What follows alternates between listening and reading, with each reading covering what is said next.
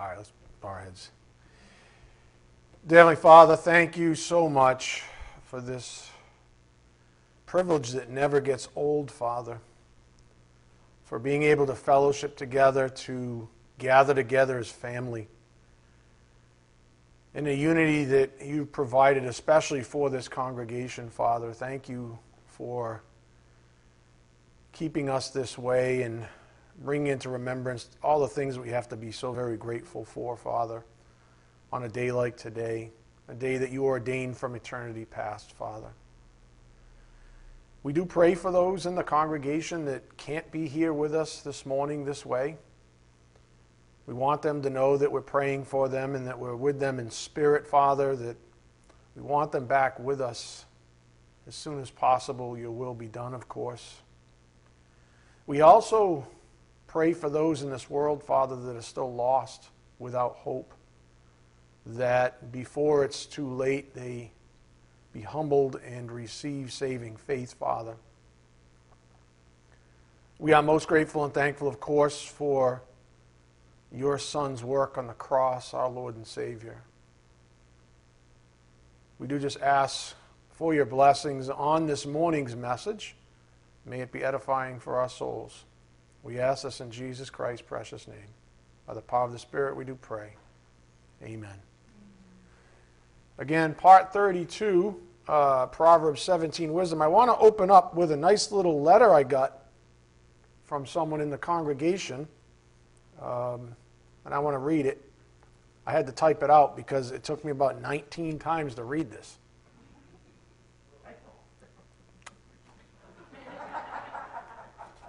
I had to decode it. I had to get my secret decoder ring from the Cracker Jack box, put it on there. So I'm going to read it, even though what I read off my screen is actually what was originally. Hopefully I didn't kill it too much, Diane. Anyways, very timely letter. I just want to share it as encouragement to you all. It says, good morning, Pastor Ed. And just so you know, like it's been a walloper of a week for a few of us in the congregation. And this was sent in the mail. And Deacon Don comes into my office first thing this morning and says, hey, I got a letter for you. Perfect timing. And I think it was postmarked on the 25th of September. Just saying.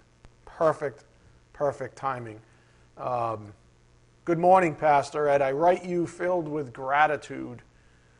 My dear, precious Lord has set before me all I need to live. Now, this is Diane. She had just moved.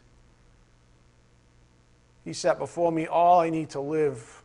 Our Holy Father's gracious gift, which I so don't deserve, of a faith-filled, God-fearing ministry at North Christian Church to enjoy while in His eternal presence, as well as fellowship with fellow brothers and sisters in Christ.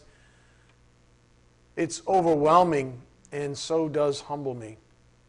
I'm truly at a loss for words. Thank you, John 6:37. Much love in His presence, Diane, and that was in here. Thank you, Diane, by the way, for your encouragement. It's good to see you here as always. Now, to do Diane's card justice, you're probably like, well, what's John 6:37? So let's start by going to John 6:35 for context sake, and we'll read this for encouragement before we dig our heels into our primary course of study. Good way to kick it off, amen? John 6:35.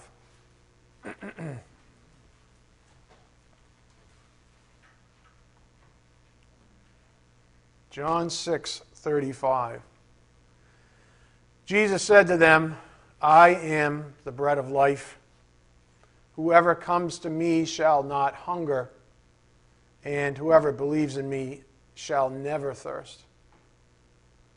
But I said to you that you have seen me, and yet do not believe. And there's her quote, all that the Father gives me will come to me, and whoever comes to me, I will never cast out. Isn't that awesome? It's just basically a picture of the Lord grabbing you around and just holding you for Himself. And that was, I believe, the notion that Diane was getting at. So all that the Father gives me will come to me, and whoever comes to me, I will never cast out. So I hope you appreciate that letter. I know I sure did. And all I can say again is that it was given in perfect timing. God is good. All right, with that said, let's go to our primary course of study, Proverbs 17, verse 5. Proverbs 17, verse 5.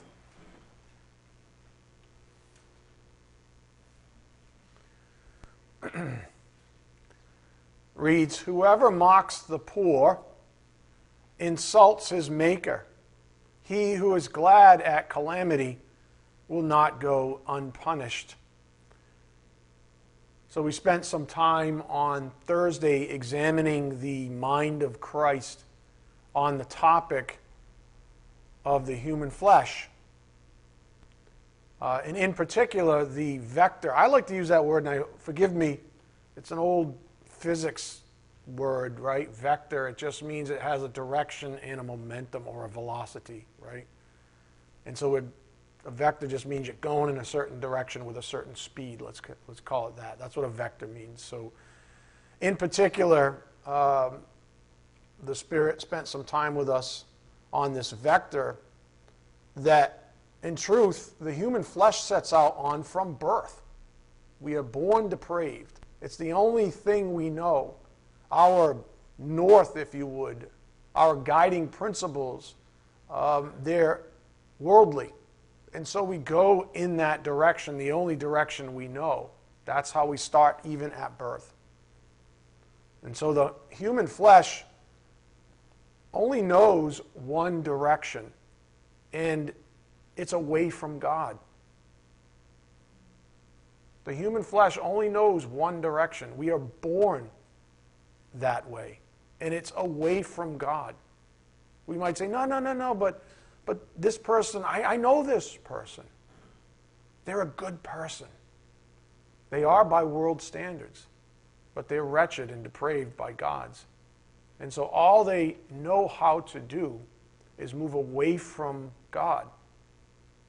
You see, to go towards God, you have to be humbled. You have to be brought low. The human condition at birth does not understand that, does not even tolerate it, does not want it. That's why our perfect example, let's face it, is babies. It's called egocentrism. It's all about them, right? And a person who's never saved remains, just matures in that type of thinking. So the vector of the human flesh is something that is set at birth. And again, it only knows one direction, and it's away from God.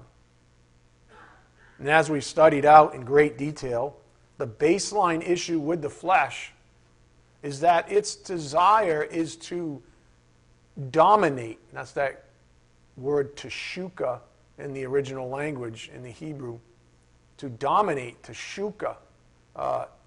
Even the things of God. Even God. That's the baseline issue with the human flesh.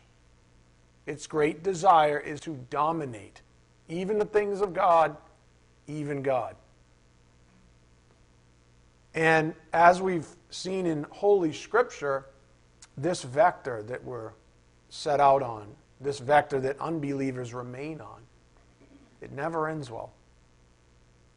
For example, we read through Romans 1:18 through 32 last Sunday and on Thursday as well, and we pondered the ultimate outcome of that vector,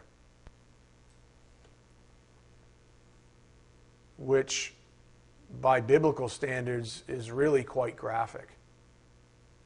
Up here on the board, Romans 1:32, the New Living Version, reads this way. This is the final verse in that sort of treatise on the vector of the human flesh, and as it accelerates, the longer the human flesh lives, the more it accelerates away from God even. They know God's justice requires that those who do these things deserve to die, yet they do them anyway. Worse yet, they encourage others to do them too. That's the end result. And it never ends well. And so, after reading that and having the Spirit pepper the messages with a little extra this and that, we also considered the underlying issue with this type of advanced unbeliever by considering what the Bible calls hardened hearts. Go to Ephesians 4:17. So we looked at this other way, this other, let's call it a condition that is indicative of advanced unbelief. It's called a hardened heart. Ephesians 4:17. And so the Spirit brought us here for a reason. We'll get to that in a moment. But we're just looking again at the vector that unbelief is on. Ephesians 4:17. Now this I say and testify in the Lord, that you must no longer walk as the Gentiles do, in the futility of their minds. They are darkened in their understanding, alienated from the life of God because of the ignorance that is in them, due to their hardness of heart. Do you understand? And they have an active role in that. That's what the Spirit had to say. They have an active role in that as well. Due to their hardness of heart, they have become callous and have given themselves up to sensuality, greedy to practice every kind of impurity. Greedy to practice. I want to look at that key phrase. We briefly spent a moment on it, I think, on Thursday, but up here on the board, pleonexia in the Greek, greedy from pleonexia, it means the desire for more things. An example, lusting for a greater number of temporal things that go beyond what God determines is eternally best, beyond His preferred will. The usage, covetousness, avarice, aggression, and then desire for advantage. That's the one that I think we should focus on, this greediness to practice every kind of impurity. What is the human flesh enveloped in? What is the currency that it uses? Creature credit. It's always looking to be better. It's always looking to gain that advantage. That's teshuka, right? To dominate. It's always looking to gain that advantage. And in fact, it's greedy for it. And in the most advanced stages, it's really greedy, overtly greedy, to the point where it's antagonistic to God. Not just passive, hey, I'd like to get what I want, but antagonistic, even puffed up, even proud, will go to great lengths even. Am I making sense? That's the end goal of that vector. Stay on that vector long enough, you have a head of steam. And you're puffed up to the nines. You follow? And you're so puffed up that you're greedy to practice these things. Not just a baseline desire, but now you're greedy for it. That's pleonexia. Okay? Desire for advantage, all the things we just read. Next, we have in our phrase greedy to practice, up here on the board, ergasia, right? Ergo. The root there is ergo, which is to work, right? But to practice, so it's a derivative. Refers to working, activity, work, service, trade, business, gains of business, performance, and practice. Greedy to work. So not just, oh, I'd really like to have that. I'm going to go sit on the couch. No. This is greedy and to do the work to do it, to get that all kinds of impurity. Do you follow? That's an advanced stage of something unholy. That's what the Spirit's saying. That's what the Bible teaches us. Greedy for practice, or to practice. To work for it even. Not just, because some people are greedy, but they're lazy, right? No. This is like the culmination of that vector. This is the one who's got all the ducks in a row, knows how to get what they want, knows how to manipulate the situation, knows how to work the system, knows how to game the system. All that stuff, all ducks in a row for antagonistic behavior against God. That's the end goal of this person. Again, look at verse 19. They have become callous and have given themselves up to sensuality, greedy to practice every kind of impurity. So, what might we conclude about this person that Paul wrote about? Well, we have the answer to who it is. This is who they are. That is, unbelievers with, quote, hardened hearts, or what we might call advanced unbelievers. And with these two words that describe what the end product of adding to that fleshly vector that we noted in Romans 1, with these, we can rightly conclude that this type of unbeliever doesn't just reject God, greedy to practice. They don't just reject God. They are full-on antagonistic to His will.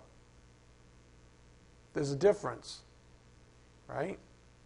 It's like someone who says, I don't really like that person, versus, I don't like them, I'm going to go attack them. I'm going to make it my business to start attacking them proactively. That's the difference.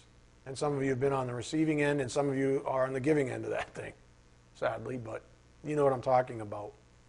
So this isn't just an unbeliever that just rejects God, but they are full-on antagonistic to His will.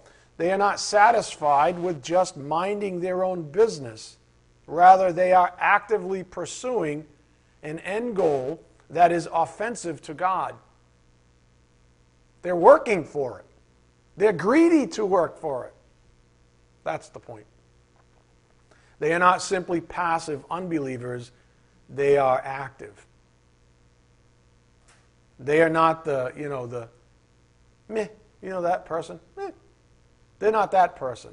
They are the let's practice, ergasia, right? Let's practice, work, trade, etc. at this greediness. Let's work at this greediness. Let's work at this avarice. Let's work at this dominating others. Let's work at teshuka. Let's get good at this, in other words. Let's practice it. Let's get good at it. Let's refine our skills. We'll do little, we'll have little group sessions. Those usually, oftentimes will occur over a drink or a meal or something like that. A bunch of unbelievers get together. They're going to conquer the world. That type of thing. Business rooms, conference rooms, you name it, where all this ugliness goes on. Let's get really good at this. If we're going to do this thing, let's get really good at it. Let's just go for the gusto. Again, verse 19. They have become callous and have given themselves up to sensuality, greedy to practice every kind of impurity. So, the purpose of setting up this conversation with his audience this way, because we're reading from one of Paul's epistles, and he wrote to the church at Ephesus, and so he's developing something. If you know anything about the way Paul writes, he always develops. There's always a logical layout of what he writes. And so he's developing something. He's giving us this side of the equation, so to speak. He's given us this side, the dark side of things.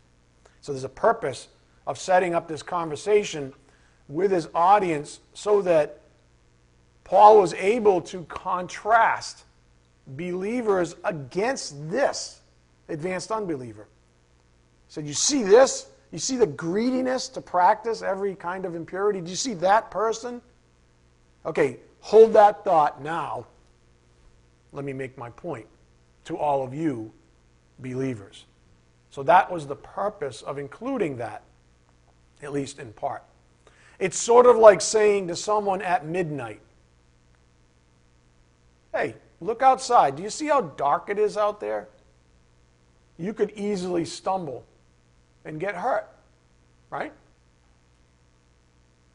And then when the sun comes up in the morning, you say, now do you see how light it is out there?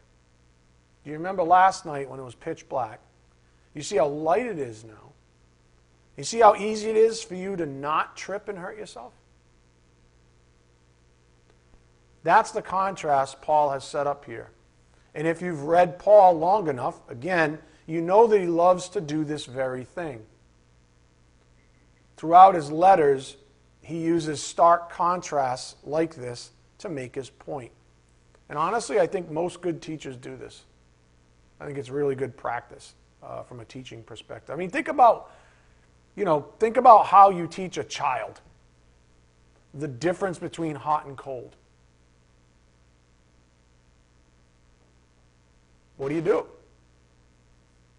Well, you let them feel one extreme. So maybe you say, hey, hold this ice cube. That's cold. Okay?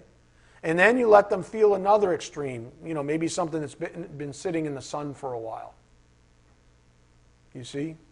That's how you would teach a child, I think. Right? Maybe that's why my kids are all messed up. Right? Just kidding. Right? That's how you would teach a child. You use extremes, right? Say here's hot and here's cold, or here's cold and here's hot. Case in point, after Paul finishes setting up the picture of the advanced unbelievers with this, greed to practice evil, he turns his attention to believers. Look at verse 20. So we just finished on the advanced unbeliever, but then he says, but that is not the way you learned Christ.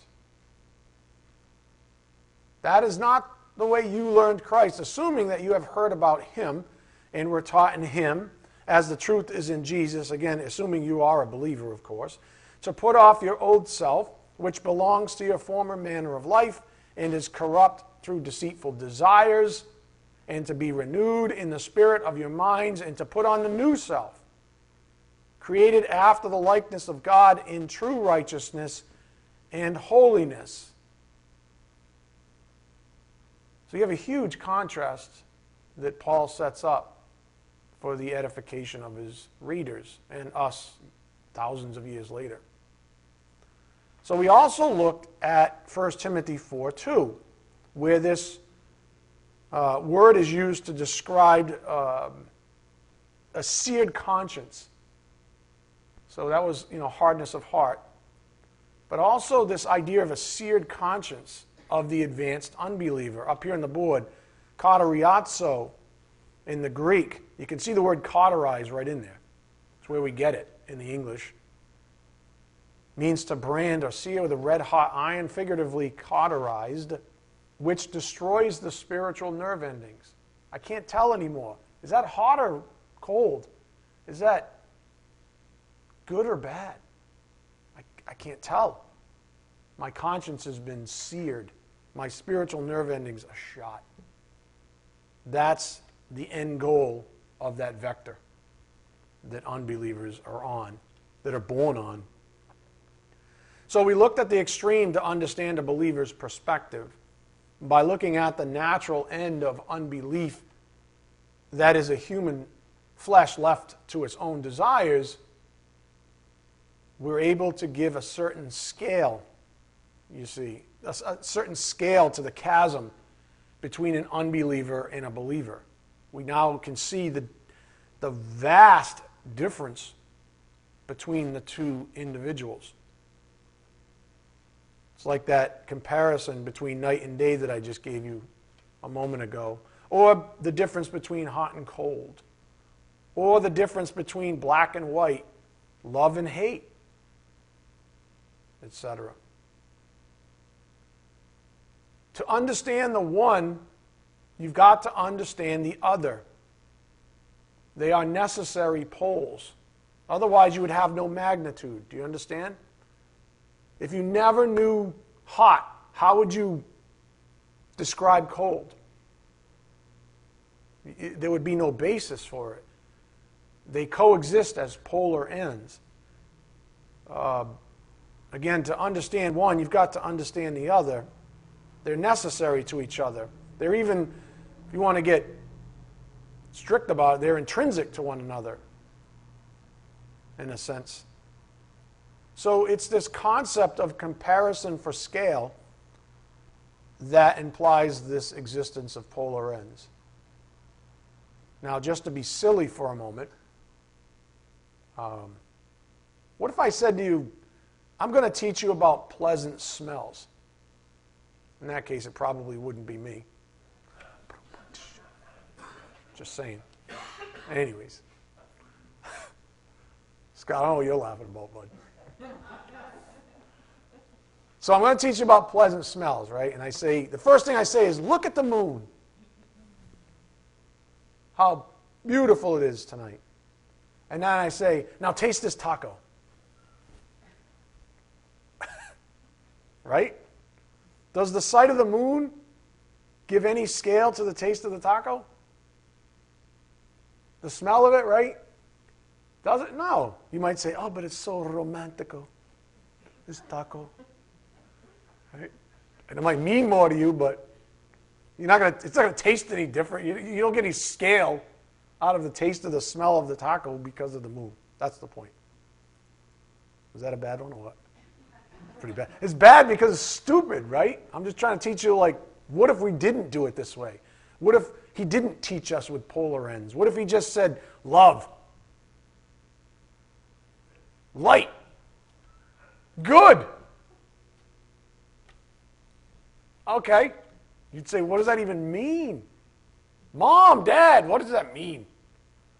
Don't touch that thing, it's hot. I don't know. Well, if your spiritual nerve endings are cauterized, you wouldn't know, would you? You wouldn't know if it was hot or cold. You could melt your fingers off or freeze them to a crisp. Right? You wouldn't know. That's the point.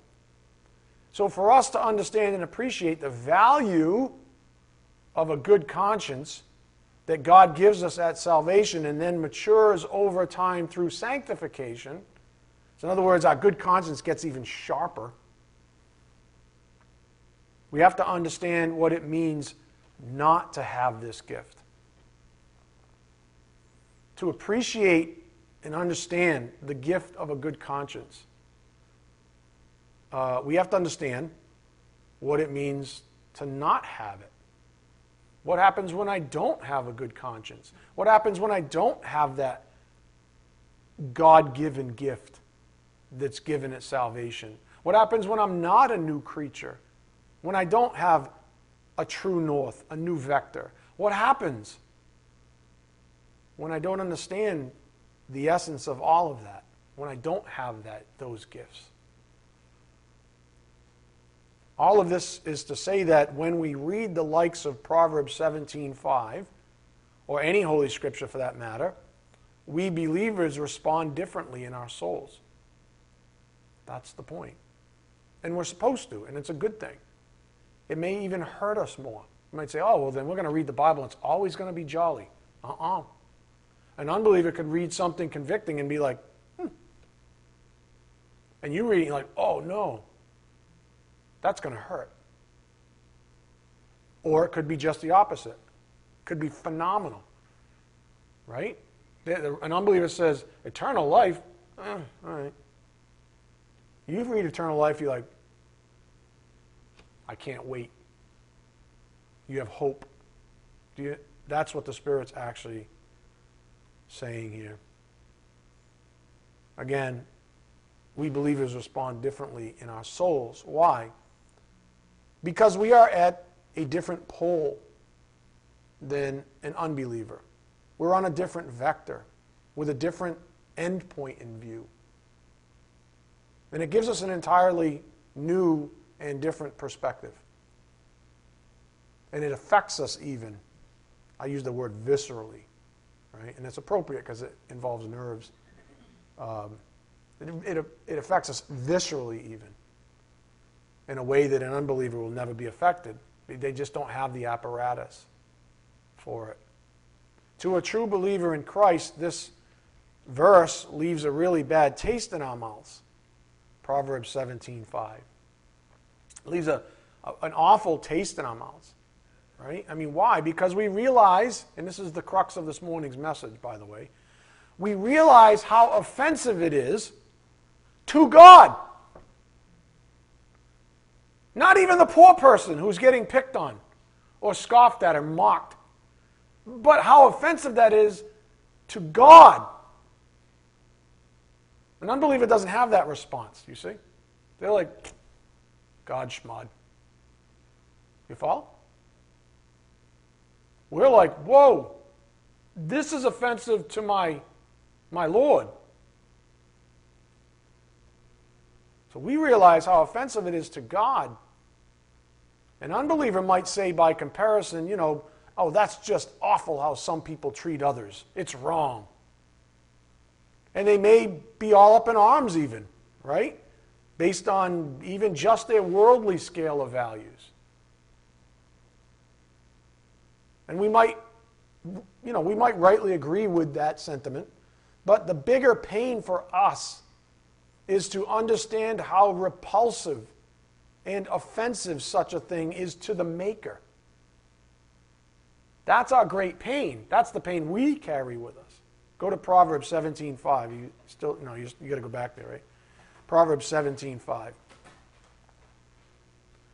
That's our pain. Our pain is not for the poor. Do we have a certain affection for the poor or sympathy for the poor? Sure. Can we do something about it? Sure. But that's not the great offense here. The great offense here is to what? Whoa, did you see how I did that? I mean, it's hardened plastic. It's ripped right through that. Right? Our biggest pain is towards the Maker. That some creature has the audacity to take that kind of a stance against His creation. Who are you? That's our problem with it. Even an unbeliever can say, oh, that's wrong, on some moral set of standards. But to us, it's deeper. Verse 5, whoever mocks the poor insults his Maker. He who is glad at calamity will not go unpunished. Again, the believer, as opposed to the advanced unbeliever, who could care less about God's thoughts or desires, the believer is upset that God is offended most of all. That's what bothers a believer the most. And, of course, there's a continuum like, I don't know, I'm kind of a believer, it doesn't bother me that much. Well, maybe you're on the immature side of things. You, too, are on a vector, as I mentioned at the start of class, right? We are sanctified. The more we're sanctified, the more something like this pops out right off the page. I said, man, that is ugly. That's awful. To God. We move beyond traditional worldly thinking into the perspective of God, to divine perspective, we would call it. And that's where it really gets, heavy, meaty. So a believer is upset that God is offended most of all. In fact, we see this reality in David's response to his adulterous, murderous affair with Bathsheba and her husband Uriah. Now think about this. David wasn't just an adulterer. He was a murderer. He was a murderer. He murdered someone's husband, someone's father, someone's uncle, someone's friend. He murdered someone that meant Probably a lot to other people even. He hurt a lot of people by taking that person, Uriah, out of the equation. Pretty bad, right? I mean, he sinned against a lot of people, in other words. A lot of people. Because he was being a selfish jerk at the time. And yet, where was his greatest despair? Go to Psalm 51:1. Where was David's greatest despair?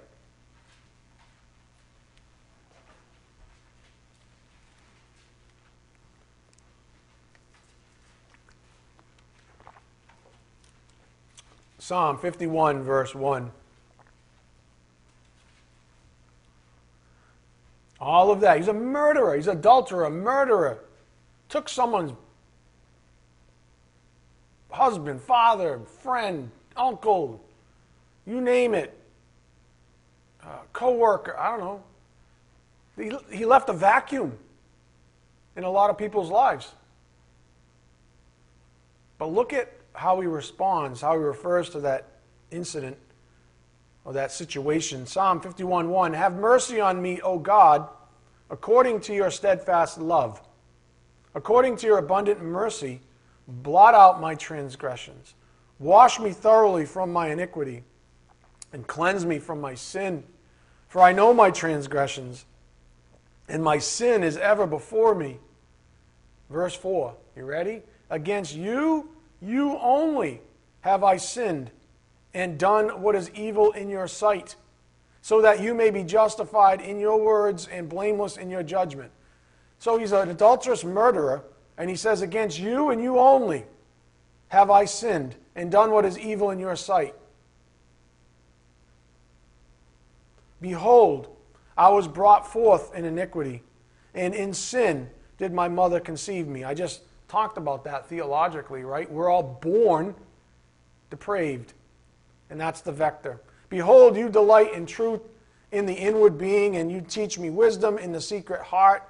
Purge me with hyssop, and I shall be clean. Wash me, and I shall be whiter than snow. Let me hear joy and gladness. Let the bones that you have broken rejoice. Hide your face from my sins and blot out all my iniquities.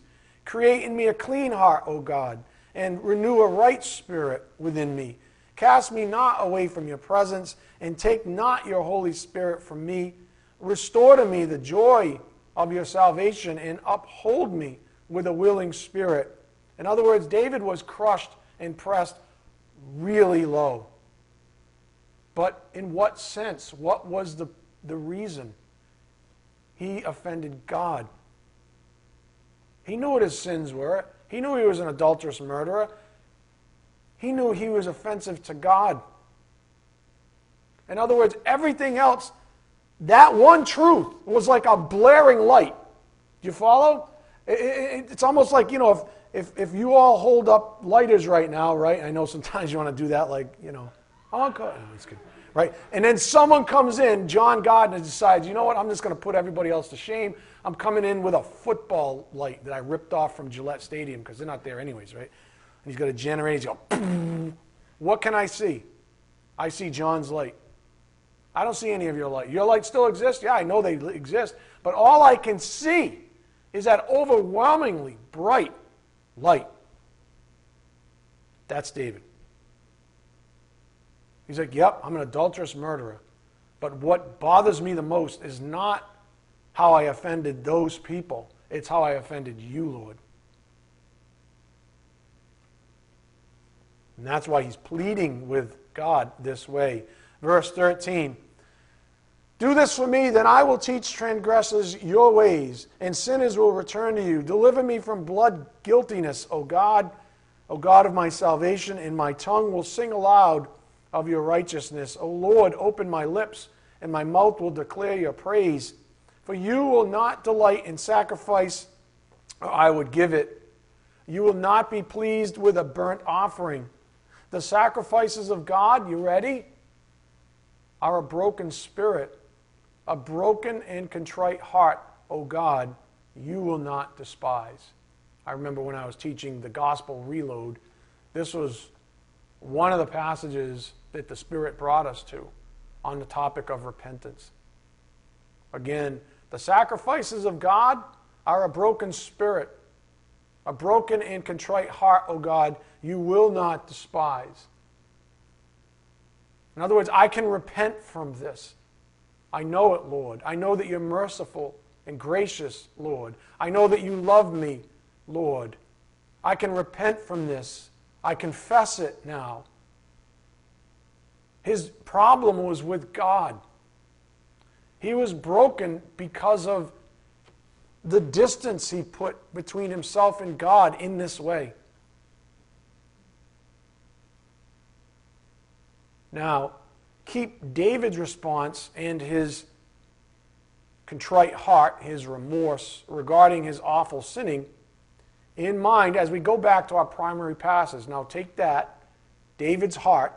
Now go back to Proverbs 17:5, because the Spirit is going to use that to help drive this point home. Verse 5, whoever mocks the poor, insults his maker, he who is glad at calamity will not go unpunished. And we're going to focus there for a moment. Remember David. Was he being hurt? Was he being pressed low? Was he hurting? Yeah. Yeah. You know what we call that? Punishment. David was at his wit's end. Anybody ever been there? I have. Anybody ever been so worn out that you're literally like depressed, you do not even feel like getting out of bed? I have. Happens to me almost like cyclically. Every so often it happens. I'm like, man, I just don't even feel like getting out of bed right now. I'm pressed low. So I pray, and God says, hey, are you ready to confess that thing yet? And I'm like, oh, crap. We're there again? Yeah. That's why you're depressed. But it doesn't all that. Oh, trust me. That's why. Trust me. It's because you're living in sin over here and you think nobody's watching. You think I'm not watching. Or you got this persistent thought pattern in your soul and you won't let it go. And you think I'm not paying attention. And you think that I didn't equip you to reject that. To almost want to, your new creature wants to vomit it out. Wants to rid itself. Magnesium citrate. Did I say citrate? Oh, I got mixed. What is it? Citrate? Who's a medical person? Where's Joey? Yeah, I'm just going to take citrate. I want to... This is getting gross. I just want to get rid of that. I want to, purge myself. Right? Moving right along, talking too much about my procedure. There's nothing holy here. Pastor, is anything like you ever heard TMI? Apparently not. So imagine me on drugs. Poor nurses. Whoever mocks the poor, insults his maker, he who is glad at calamity, will not go unpunished. David was crushed because he had a good conscience. So first, as the Spirit's been emphasizing this morning, the true believer in Christ will be viscerally affected by the thought of this kind of sin against God. But not only that, like we just noted with David, we understand this sin to be the most prevalent against God. And it doesn't have to be a grave sin like murder, just sin. That sin is horrifically offensive to God. Now, reflect on this for a moment. If someone lies to you and you end up hurt, who's more offended? You or God? Who's more offended by that sin? You, the receiver of it, or God?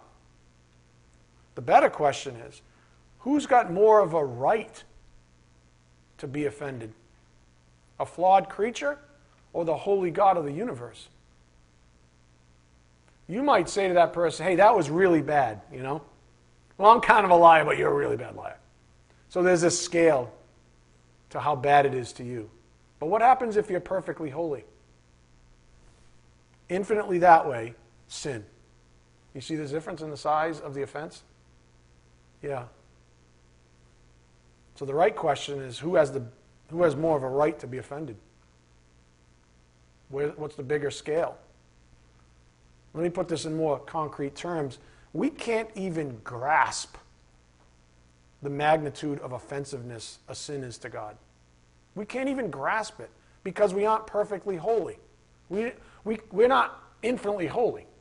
So we can't look back from that vantage point and say, whew, that's a long distance. We can only do this, and we can imagine a little bit further. Say, oh, it must be really bad for God. No, you don't have it. That's the point. We can't even grasp the magnitude of offensiveness a sin is to God because we're not perfectly holy. A sin to God, and this is not even adequate, a sin to God is like physically sitting on the sun as opposed to on a beach here on earth and feeling the sun.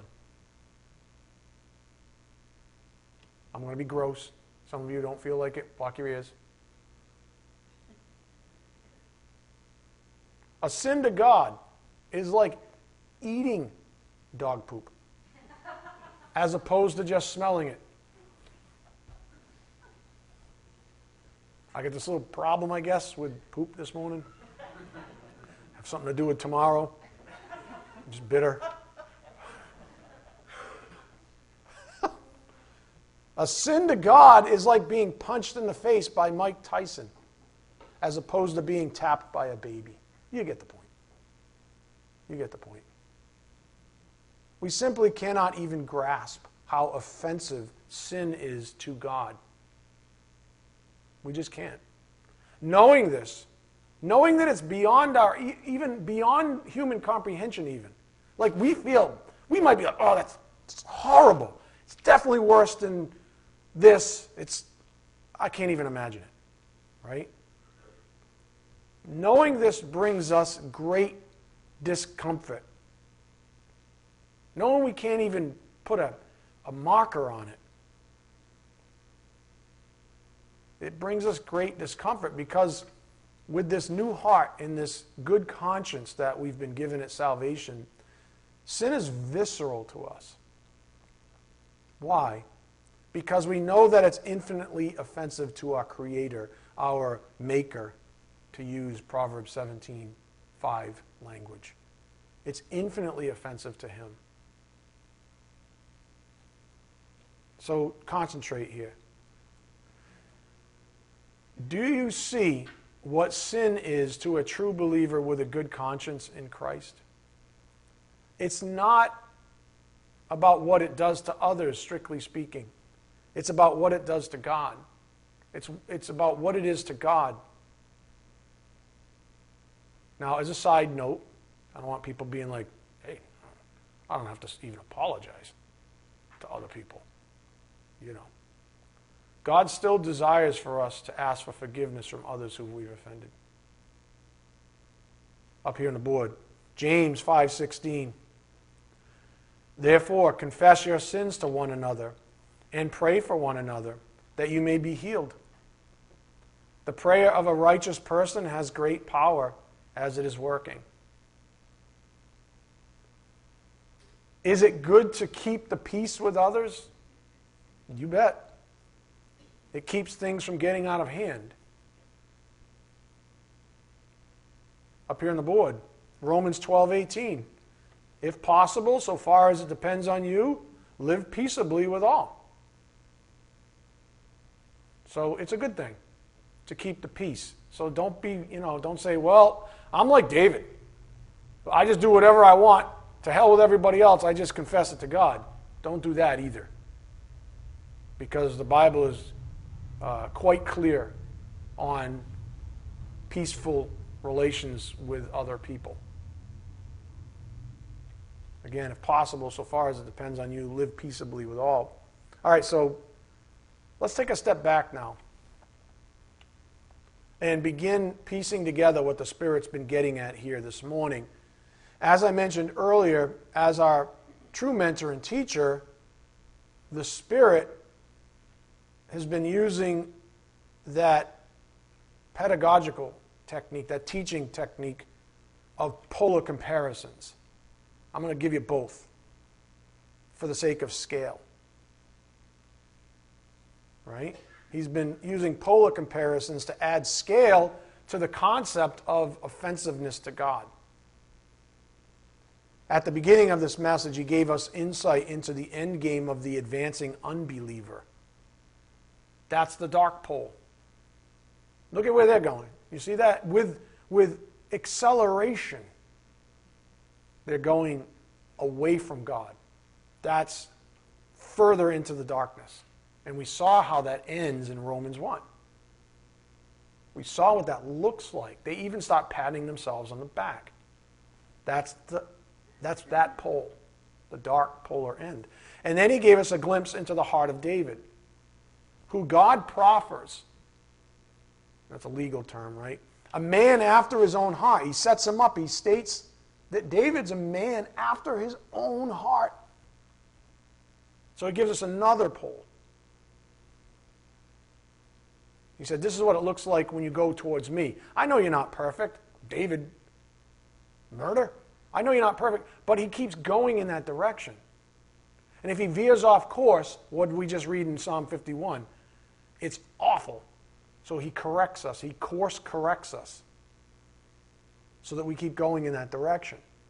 That's that pole. David was a man after his own heart. So we can sort of, pull the shoestrings tight here just by pausing and thinking about this one statement. Let's do that now. Go to Acts 13:22. I want to just do this thing before we partake in the Lord's Supper. Acts 13:22. So we take some pause.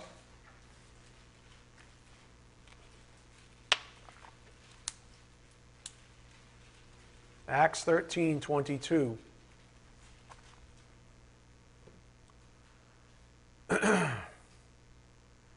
And when he had removed him, he raised up David to be their king, of whom he testified and said, I have found David, the son of Jesse, a man after my heart, who will do all my will. How's that? How's that to have the holy God of the universe say that about you? I found David, the son of Jesse, a man after my heart, who will do all my will. Up here on the board. A man after my heart. David owns this designation because he was humble and repentant, knowing his sins were preeminently against the holy, sovereign, righteous God of the universe. His life was a confession, a testimony, a witness. He was a living testimony of a contrite heart. He was a witness to that person on this vector. Again, David owns this designation because he was humble and repentant, knowing his sins were preeminently against the holy, sovereign, righteous God of the universe. His life was a confession, a testimony, a witness. In other words, David received this incredible designation because he was occupied with God's thoughts, not man's. He was preeminently occupied with God's thoughts, not man's. That's how he is a man after God's heart, who will ultimately do his will. It doesn't mean that he was dismissive of his sins against others. Rather, the offensiveness of his sin to God was blaring to him. Blaring more in, say, the audiophile section of you.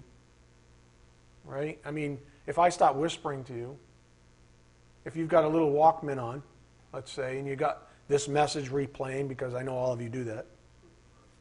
Right? Because, And, all of a sudden, you're in the back seat of someone's car on a long trip, let's say, or something, or the front seat. And all of a sudden, they just take the radio, 94 HCY, whoop, just blaring music. You can no longer hear my voice, right? That's what David describes, or why David is described this way. Because God is blaring. God's thoughts are blaring to him. And when he's disjoint, when someone like David is disjoint with the holy sovereign God of the universe, it's a blaring issue. Nothing else matters at that point. No other sound matters at that point. I only hear God. God's like, hey, like loud. It's all I can hear right now is this blaring issue with my Lord, my Savior. Do we forget that he saved us? Shouldn't that just be enough every time we think about it? Are we that familiar with salvation itself? Where we can drown him out? Where we go like this, we take the volume knob on God and go, womp, womp, womp, womp. Are we that familiar? Maybe, at times. But David wasn't dismissive of his sins against others. It's just the offensiveness of his sin to God was blaring to him. In the same way, if Jesus were to show up right now, we'd all be blinded by his radiance to the point that we wouldn't see anyone else in this room.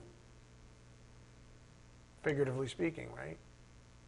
You would just focus on him. Everybody else would just fade to black, right?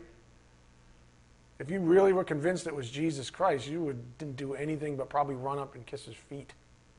And nobody else would even exist, except maybe the person you just climbed over. Not that you would do that.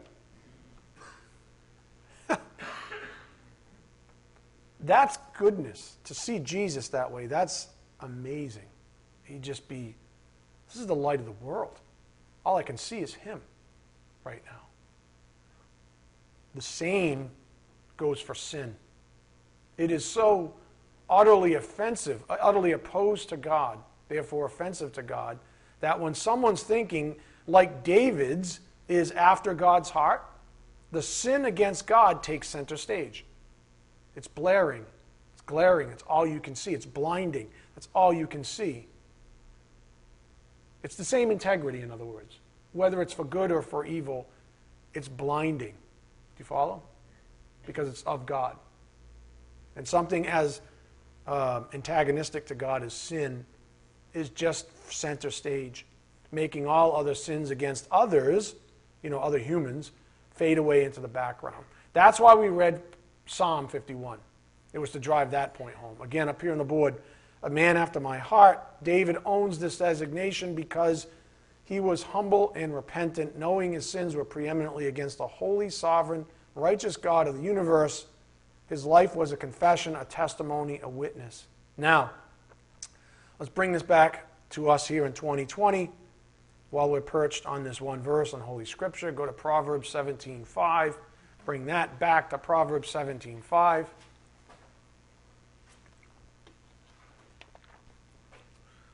Reads, whoever mocks the poor insults his maker. He who is glad at calamity will not go unpunished. Now, let's assume our hearts are oriented with God right now. Say on the, close to David on that vector, in that realm. And I truly hope they are. What say you of this punishment? What say you of this punishment? And let's suppose that you are the sinner for the moment. Let's say that you're the sinner. Is the sin in view so repulsive to you that you respond the way David did? Will the sin cause you to confess it and repent? Or will your flesh rule the day? Will your flesh persist in its quest to I don't know, be better. To establish itself as dominant. What the Spirit has been teaching us is simple. Up here on the board, a believer's good conscience will not allow them to rejoice in sin. That's what he's been teaching us. One end of the pole, they don't just rejoice in it. They slap each other on the back and they have parties over it, and they greedily practice it. We're on this vector. This one, no. We're not, and if we veer off course, David is an extreme example, and we read about it in Psalm 51. If we veer off course, we get course corrected. And course correction hurts. And we suffer. We're punished for it. And God uses our good conscience to do it. He doesn't need to physically come down here and smack you upside the head. He's got everything he needs inside of you with the new creature. It's called a good conscience. He convicts you. And when you learn the Word of God, you get more of that, which is why you're called sanctified. Which means you're able to course correct a lot faster than you were when you're young. You know, if you look at, it's like a, what do they call it? A diminishing, I don't want to get into that. But you ever see like how a wave would go? You know what I mean? It's like that. If you follow that vector, you're like that wave. It's like, whoa, whoa. When you're young, you're like, woo, woo. And you get old and it's kind of like, right? Dampening sine wave, we call it. All this physics. That's what happens. The more mature you get, the quicker the course corrections. Doesn't mean you don't sin. It's just you don't spend forever in those sins. You course correct, which is what makes you mature, which is why if you look at a mature person in the faith, this is what they're like. Right? They don't have those, those emotional highs and lows like they used to when they were younger in the faith. They're very level. And that's part of, wouldn't you describe that as peace? If you think of a water analogy, I mean, if you're out in the ocean, it's like this. Not so peaceful, right? How would you describe peace on water? That's a mature believer. And that's that vector extended out. Jesus was like, whew, which was really awesome. But a believer's good conscience will not allow them to rejoice in sin. End of story. Here's the ugliness, though, of the human flesh up here on the board. Again, I'm just wrapping up now. These are all points of review. It just says I'm better. I just want to be better. When the human flesh claims victory, it is an affront to the holy sovereign of the universe because said victory implies that it is over God. Therefore, if you're proclaiming a victory over God, it becomes your judgment. Therefore, the punishment is righteous. Whatever pain you feel, especially as a believer, whatever pain you experience, it's a result of that judgment. That disorientation to God becomes your judgment, becomes the reason for your punishment. So if you're a believer who's got Holy Scripture under your belt, then you will be convicted by it. That's the way it goes. Up here on the board. Therefore, the value of truth. The word of truth is a double-edged sword, Hebrews 4:12. If you're oriented to God, you are blessed with peace. If not, you are cursed with unrest. Do you see how the word works in us? And by the way, up here on the board, we saw this on Thursday, the word of truth is the final say on all things. In other words, it's our point of orientation. You say, well, what about that vector? How do I know I'm veering off the vector? The word of truth. How do I know when I'm like, woo, right here? How do I know when I'm right here? That's the point. This is how you orient. You learn the Word of God so that you can orient, so you can get out there at some point in the future, sanctified to some greater degree, so you can sleep at night. How's that? Somebody like, right? So you can sleep at night. Who doesn't want to sleep at night? Right? The person I'm describing is the one who can go to bed at night no matter what's going on and get a good night's sleep. The analog is Jesus in the bow of the ship. Whoa! Everybody's like, oh my God. Jesus like, what? And what did he call out? Faith. Because at the end of that vector is a greater faith. This is why the apostles, increase our faith. That's what they prayed for. Increase our faith. I want to be on the calm sea. This is scary. This is not. Jesus, you seem to have something we don't have. Can I have some of that? Sure. Learn this. And in that day, he was like, listen to what I'm telling you, which is the same as this, right? But we have this, the completed canon. Learn that. You want calm seas? You want easy sailing? Learn the Word of God.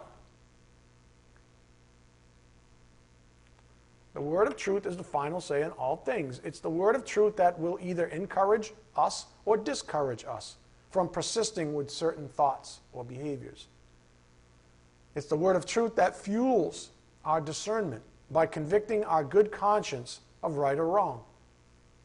It's the word of truth that has always been that point of division between light and darkness, truth and lies, good and evil. Now, before we celebrate the Lord's Supper this morning, let's just remember that the Spirit has, well, what the Spirit has authored in the past couple of weeks, blogs even. I hope you never miss how perfect his curriculum is. Back in, not this week, but the week before, up here on the board, it was titled September 25th, Scripture Cannot Be Broken. In other words, you know what I'm saying? I'm bitter about tomorrow. Why? I'm just kidding.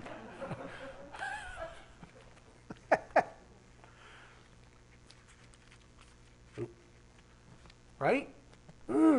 Scripture cannot be broken. You want that sense of assurance? You want conviction in your life? You want purpose? You want something to fight for? Learn the Word of God. The rest of it's garbage. Everybody's talking about fighting for this and social justice warriors, and they're not warriors, they're ridiculous. They're not fight. What are they fighting for? Creature credit, worldly stuff. I'm saying some of the stuff's not correct, I'm just saying. Wrong vector. Scripture cannot be broken. In other words, it is the word of truth that stands as our source of all truth. We don't need to go any further than our Bibles to find this truth. So the blog talked about, or this week's blog talked about the ultimate goal of understanding said word of truth. Love.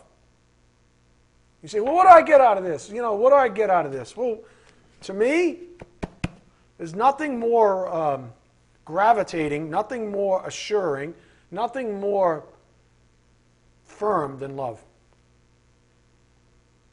Nothing.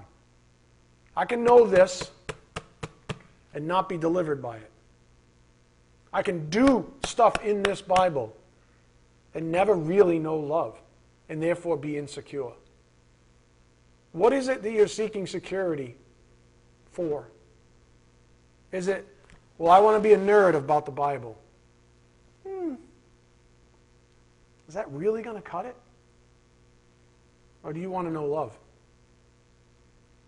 If given the option, I can say, listen, if God came down right now, I'll give you supreme knowledge of this thing. I will impart not just the English version, but I'll impart all the original language to you right now. Perfect. You'll be able, anybody go, hey, Psalm 51:7. You'll know it cold. You can recite it end to end. Or, I'll give you love. Which one do you want? I know which one I'll pick.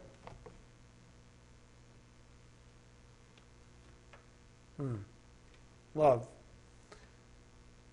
The Spirit, as he's been doing from this pulpit, also, as of late, is saying, if it's love, then fight for it. Fight for it. Fight the good fight, as Paul would say. Fight for your right to peace and contentment. Fight for others who are weaker than you along the way, especially those of the faith. That's why he had me write this week's blog up here on the board titled The Battle for Love. The battle for love. So let's just close with a recap of Thursday's closing thought. Go to John 13:34. John 13:34.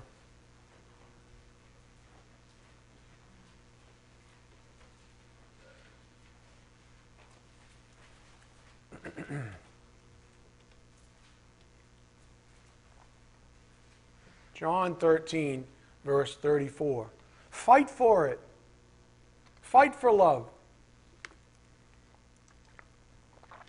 A new commandment I give to you, that you love one another. This is Jesus. And he said it as a commandment. Right? Love one another. Just as I have loved you, you also are to love one another. By this, all people will know that you are my disciples, if you have love for one another. He doesn't say like the Pharisees would say at the time, oh, you know that I'm of God because I know all this Scripture. And the more Scripture I know, the more of God I am. That was their religious vector. He said, no. Nope. Nope. Do you remember who he actually said every time the gospel was going to be preached, I want this person to be mentioned? Was it the person who knew the most Scripture? No. It was the woman at his feet, kissing his feet. Think about that. By all this, people will know that you are my disciples if you have love for one another. As this week's blog opened up, quote, is there a greater blessing than to love and be loved? And it ended with, I don't believe so. That's all I want to know. I just want to know God's love for me. And I'm not saying I'm David, but anytime I offend that person in my life, above all others, I'm hurt. I just want to know and abide in the sphere of God's love. And when I eject myself from that love, and I know that I've become offensive to the one who invited me into that sphere, it hurts a lot. The sin is blaring, glaring, blinding. To love God is to abide in the sphere of His love, which includes, of course, His perfect righteousness, which means to accept His perfect judgments, whether for blessing or punishment, as we've been noting. In the end, it means to seek to be as David was, a man or a woman after God's heart. It means to enjoy the intrinsic goodness of being in the presence of the holy God of the universe. It means to love for God's sake as well as your own, and to be grateful for everything He's done for you by grace. Amen? All right, let's get the elements out. We're going to celebrate communion service. Scott's going to lead us through.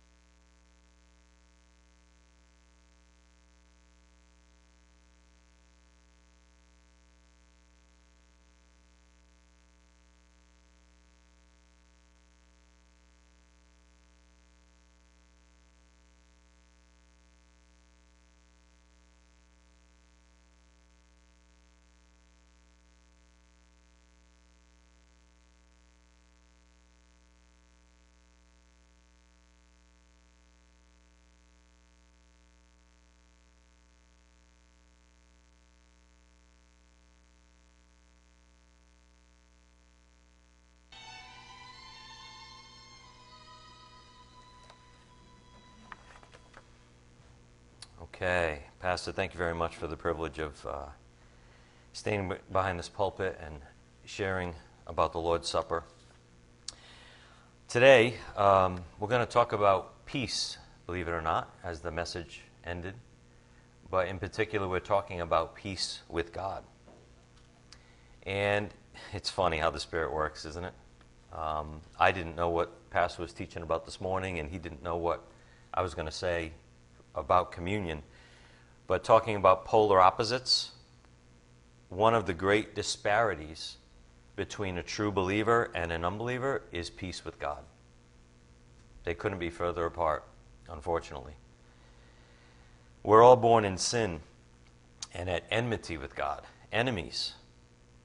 And when we come to realize that truth as an individual, we then cry out to Jesus to be saved. Why? Because we realized in some way that we were at odds with God. And any humble conscience knows that's not a good thing, a scary thing, in fact. So you repented towards God, if you're a believer, and you sought out Jesus Christ as your Lord and Savior. And whether you understood it then or not, it was so you could be reconciled to God,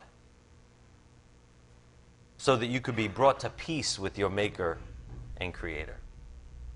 No more at odds. Only through the blood of Christ can a man find peace with his Creator. It's impossible otherwise, because Jesus was the only worthy sacrifice for the sins of man. It's so simple, isn't it? So the true believer gets to enjoy peace with God, because the Bible says he is now at peace with God. Something Jesus accomplished for us, right? Not something we can manufacture or convince ourselves of from the flesh. The true believer gets to enjoy peace with God because the Bible says he is now at peace with God because of Christ. Knowing that is priceless, is it not? Knowing that he's forgiven you of all your sins is priceless, is of no comparison. And that's where we have peace. As we started this morning in John 6:37, Jesus said, "Whoever comes to me, I will never cast out." Because he established peace between our sinful creature and the holy God of the universe. So the Lord reconciled us to God. That's what reconciled means. The Lord brought us to peace with God through the cross.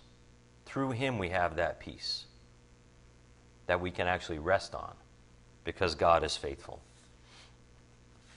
So what does Holy Scripture say about this? If you want, you can turn to a couple of passages with me. You don't have to if you'd rather not spill your cup. But be careful if you want to turn to Romans 5:1. I'm just going to read a couple passages about this reconciliation that he purchased for us with his perfect blood. Otherwise, we could not be reconciled. We could not have peace with a holy God. Romans 5:1. Therefore, since we have been justified by faith, we have peace with God through our Lord Jesus Christ. That's what we're celebrating right now. That's what the communion table is all about. What he did, he fought for us. He fought the ultimate fight and won. And it is finished. Thank God. And now, we who turn to him, we're justified by faith, and we have peace with God through him. And Romans 5 verse 10. For if while we were enemies, we were reconciled to God by the death of his Son, much more, now that we are reconciled, we shall be saved by his life. Reconciliation. Brought to peace with the Almighty, the Holy One. And then one other verse to go to is Colossians 1:19. Colossians 1:19. 19.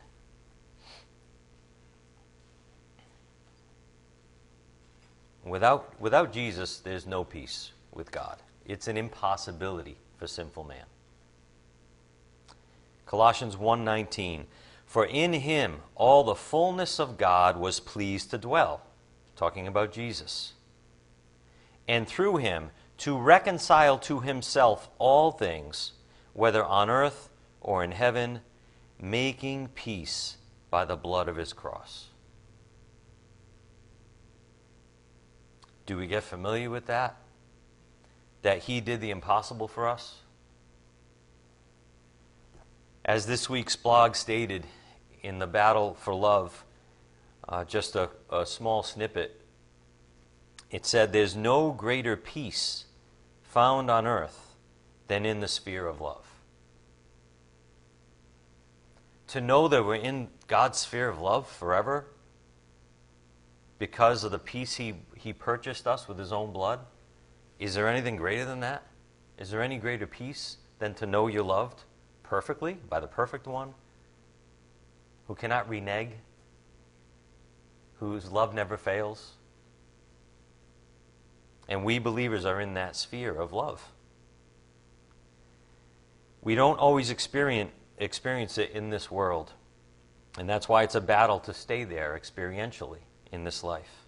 But we have been granted peace by our Creator through Christ who loves us so dearly. And we can have peace every day because we're in the sphere of God's love. He rescued us and delivered us from certain judgment. He made peace with the mighty King of the universe for us. And that's why the Bible tells us not to look towards earthly things for peace and happiness. Even eating and drinking can be looked at improperly and given too much emphasis in our lives. Is that where we derive peace from? The things of the world? Well, true peace only comes through knowing Christ, knowing what he did for you. As our Lord said in John 4, his food was to do the will of the one who sent him. And it can be our food, our sustenance, our energy, our satisfaction to do the will of the one who sent us. In Romans 14, it says, the kingdom of God is not a matter of eating and drinking, but of righteousness and peace and joy in the Holy Spirit. That's where peace is. This communion table is the eating and drinking that truly gives us peace and joy because of its meaning. Because we remember him, the perfect one, the holy one, the one who fought for us to a bitter end on a cross. The only one worthy of praise and glorification. He suffered so we wouldn't have to suffer. He purchased our peace with his blood. It's amazing how we get familiar, isn't it? But these little reminders, maybe that's why the Lord said, celebrate this on a regular basis, this communion table, the Lord's Supper.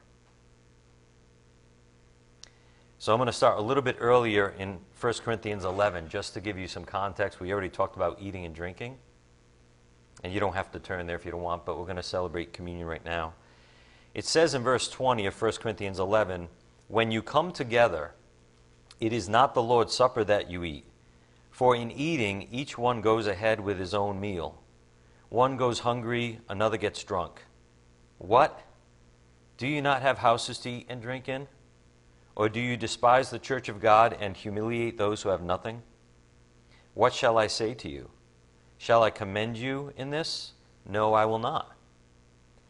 And then Paul gets into what we should be doing. In verse 23, for I received from the Lord what I also delivered to you, that the Lord Jesus on the night when he was betrayed took bread, and when he had given thanks, he broke it and said, this is my body which is for you. Do this in remembrance of me. In remembrance of our Lord, let's eat the bread.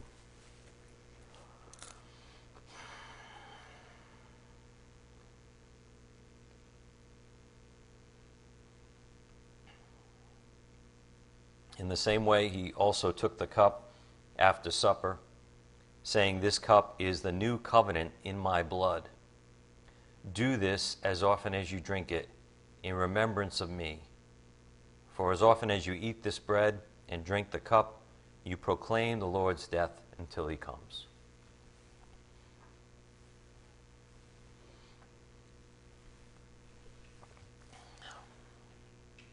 Let's bow our heads. Dear Heavenly Father, we thank you so much. We apologize for forgetting about you, for not always remembering what you've done for us. We come to you with humble hearts, and we ask you for your help to increase our faith even, and our hope, and our love. We thank you, Father, so much for your faithfulness, for the steadfastness of your love that never fails. And we thank you for adopting us and bringing us to eternal peace with you through the blood of your precious Son. Father, we ask that you help us spread this good news out to a lost and dying world that needs it so desperately, Father. We thank you for your mercy. It's in Christ's precious name we pray, and by the power of your Spirit we pray. Amen.